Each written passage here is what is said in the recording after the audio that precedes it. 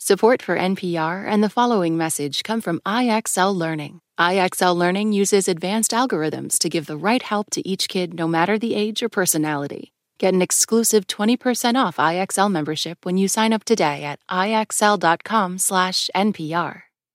Let's consider the case that perhaps the way forward for the war in Ukraine is more weapons, more money funneled by the U.S. and its allies to Ukraine's forces trying to kick Russia out of their country. Two giants of the national security establishment are making that case. In the Washington Post, the piece by former Secretary of State Condoleezza Rice and former Secretary of Defense Robert Gates is headlined, "Time is not on Ukraine's side." And Condoleezza Rice joins us now from her office at Stanford University. Secretary Rice, welcome. Thank you.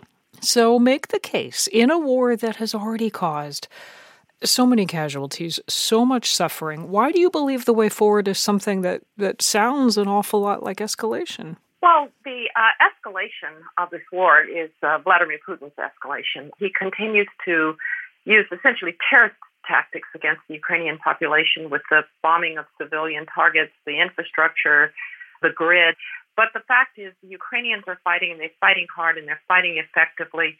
And we've never done very well when we stood by and waited for the war to come to us. And so our argument, Bob Gates and my argument, is simply let's have a sense of urgency about getting everything to the Ukrainians that they need to fight this war on the behalf of people who believe that the international system cannot allow an aggressor to win who simply intended to extinguish its smaller neighbor. Why not, the basic question, but why not try to negotiate a ceasefire? Why isn't that the path forward?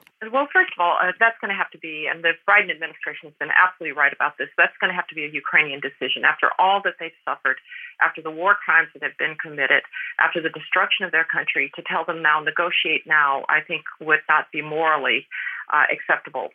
There will eventually be a ceasefire and a negotiation. Our job as Ukraine's partner in this is to simply help them be in the very best position possible when that negotiation takes place. And that, unfortunately, is not right now. Vladimir Putin, and we're seeing what is going on around Flora, what the Russians seem to be intent on doing is trying to at least secure territory in Donetsk, maybe in Luhansk, because Putin he cut off his own off-ramp, Mary Louise, when he decided to annex that territory, when he decided to call it Russia.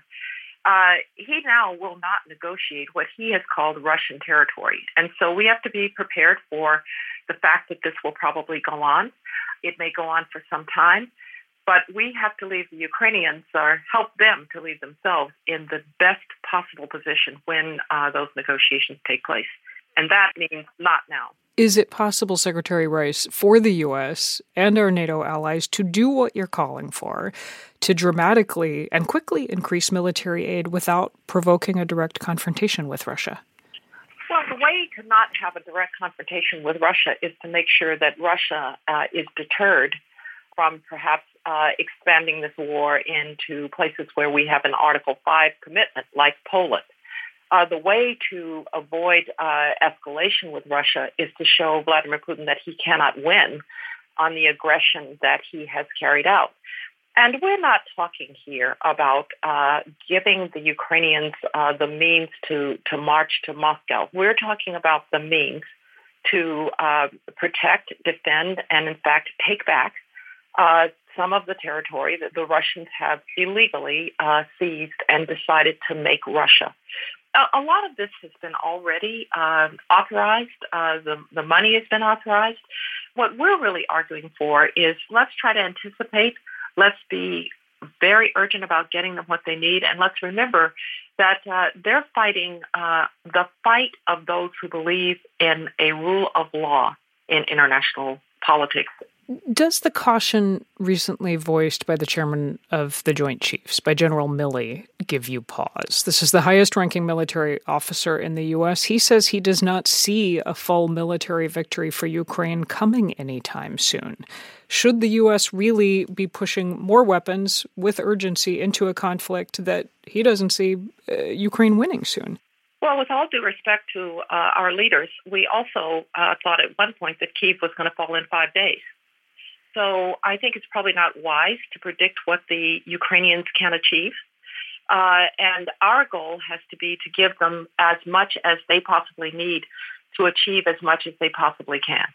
And I think if you'd asked our leaders, our intelligence folks, at the beginning of this on February 24th, would we be sitting here almost a year later saying the Russians have achieved essentially none of their strategic goals, people would have thought that unlikely. Another challenge is one that you anticipated in your piece. You wrote, quote, increasingly members of Congress and others in our public discourse, in our American public discourse, ask, why should we care? This is not our fight. Secretary Rice, what is your answer? My answer is that we want an international system, a world order, in which countries don't have the right, just because they're bigger, to extinguish their smaller neighbors. That has implications for China and Taiwan. That has implications across the globe. And we just never done very well when we assumed that either these struggles would go away or we would be kept out of them. We did think that in 1914. We did think that in 1941 until Pearl Harbor. We did think that until 2001 when it came to our own shores. And so, yes, it's a heavy burden, but we are the only power that shares the values and the interests of an international system that protects freedom, that protects the weaker from the stronger. And we are not this time being asked to spill American blood to do that. We're simply being asked to give the Ukrainians the tools. They're more than willing, we can see, to make this their fight, to tell them we'll leave them to the tender mercies of the Russians because we can't spend the money to get military equipment to them. I think that would be an abdication of who we are, what we've been, and, by the way, an abdication of the possibility of defending ourselves. Condoleezza Rice was Secretary of State from 2005 to 2009. Secretary Rice, thank you. Thank you very much.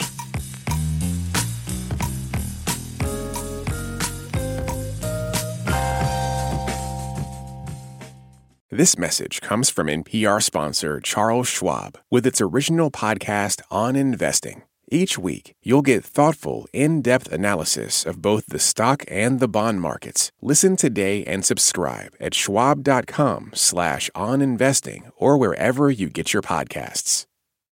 Support for NPR and the following message come from Rosetta Stone, the perfect app to achieve your language learning goals no matter how busy your schedule gets. It's designed to maximize study time with immersive 10-minute lessons and audio practice for your commute. Plus, tailor your learning plan for specific objectives like travel. Get Rosetta Stone's lifetime membership for 50% off and unlimited access to 25 language courses. Learn more at rosettastone.com/NPR. What does it mean to be Black in America? In NPR's Black Stories, Black Truths, a collection of stories as varied, nuanced, and dynamic as Black experiences, you'll hear it means everything. Search NPR Black Stories, Black Truths wherever you get your podcasts.